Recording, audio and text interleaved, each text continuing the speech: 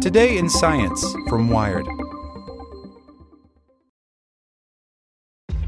This episode is brought to you by ShipStation. You know, some things take a lot of work, like sending little robots to far-off distant planets. And just as that's challenging, so too is running a successful e-commerce business, especially when there's so much to do. So I want to introduce you all to ShipStation. Now, I love using ShipStation because of its easy-to-use dashboard, which makes managing orders and printing labels a breeze and super smooth. Oh, and the customer service is just out of this world. It's exactly what you need to help grow your business. Sign up for your free 60-day trial at shipstation.com/technews. That's shipstation.com/technews.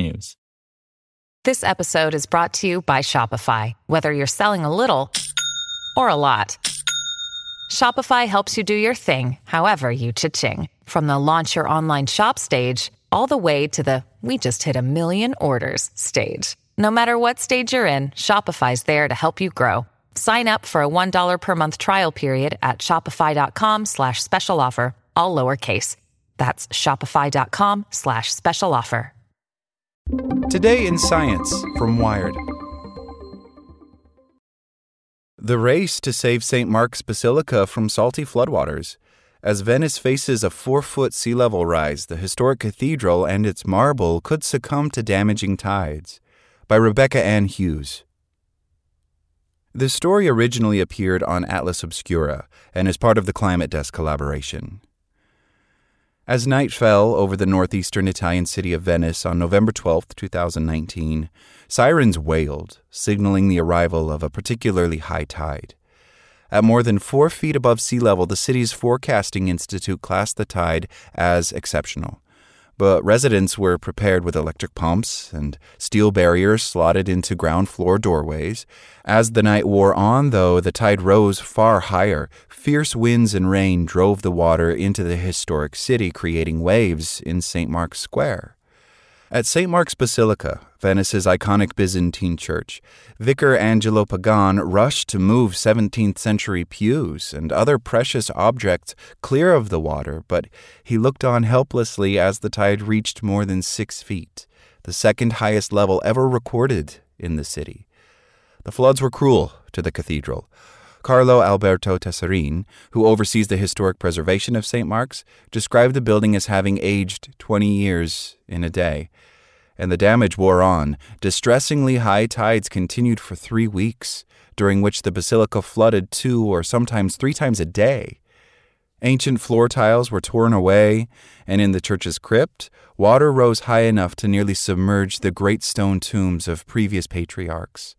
Marble columns, particularly in the narthex, an ancient entrance just before the main body of the basilica, were consumed by the sea, and glass from several windows was smashed by the force of water rushing in. All told, the floods left an estimated 300 million euros worth of damage. Now, as the city faces an increasingly flooded future, architects and curators have unveiled a provocative plan to keep St. Mark's safe. The 900-year-old cathedral is unfortunately flood-prone. St. Mark's Square is the lowest-lying urban area in the city, and the narthex is its lowest point. A phenomenon known as acqua alta, which occurs when a high tide coincides with strong winds, pushing water into the lagoon, regularly covers the piazza and the atrium of the basilica.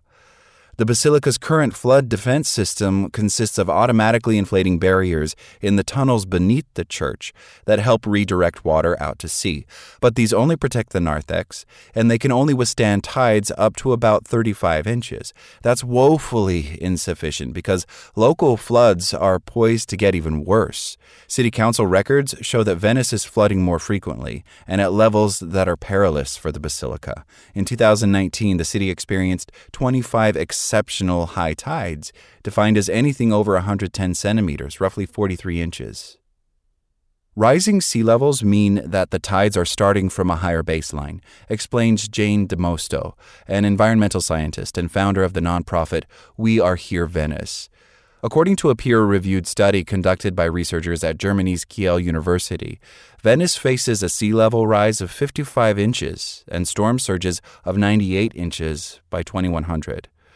Speaking at a conference in April, Mario Piana, chief architect of St. Mark's Basilica, called these truly unsustainable levels. Frequent contact with salt water hurts the church's marble columns, floors, and mosaics, and not only when it first seeps in. It is a type of damage that is not immediately visible and that can occur even after a long time, says Anna Maria Pentamali, an architect and PhD candidate specializing in restoration of architectural heritage, who previously worked with a city body overseeing the protection of local heritage. Piana likened the cumulative effects to radiation on the human body. The basilica contains scores of stones, and various materials respond differently to salt water.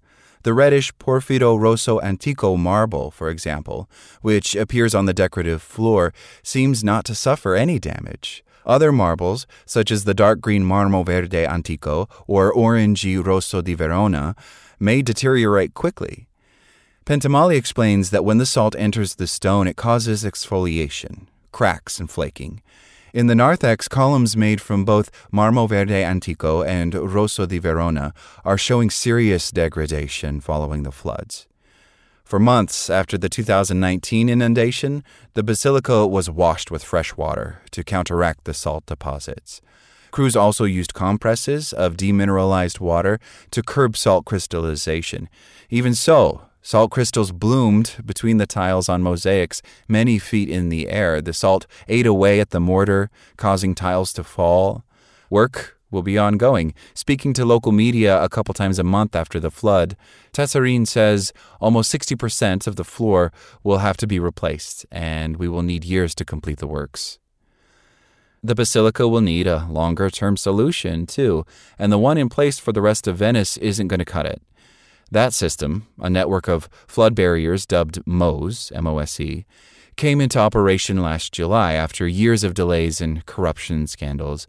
Positioned at the three entrances in the Venetian lagoon, these gates can be raised when a high tide is forecast, helping to prevent seawater from entering and flooding the city. However, they are currently only activated when a tide is forecast to reach at least 51 inches. In the future, that threshold may be lowered to deal with floods reaching 43 inches, but that won't be much help for the basilica where the narthex floods at around 26 inches. As Demosto explains, to protect the basilica, MOSE would need to be closed at lower water levels, which would mean using it more often. That would be energy intensive and would impact port and fishing activities, Demosto adds, which rely on moving between the lagoon and the sea. With the MOSE system unable to fully protect the basilica, the building's custodians have proposed independent flood defenses. Headed by engineer Daniele Rinaldo and architect Mario Piana, the €3.5 million interventions aim to protect St. Mark's against up to 43 inches of water, at which point the MOSE barriers would take over. The first intervention is a system of manually operated valves inserted in the drainage tunnels beneath the basilica to intercept the water before it gets too close. A similar design already exists in the narthex. This one would snake around the perimeter of the building.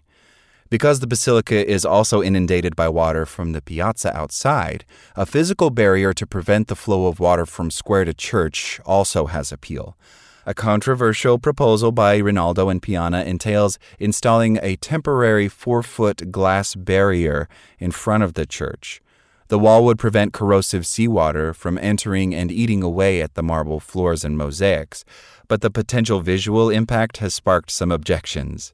A physical barrier risks losing the natural architectural continuity seen now, says Pentamali.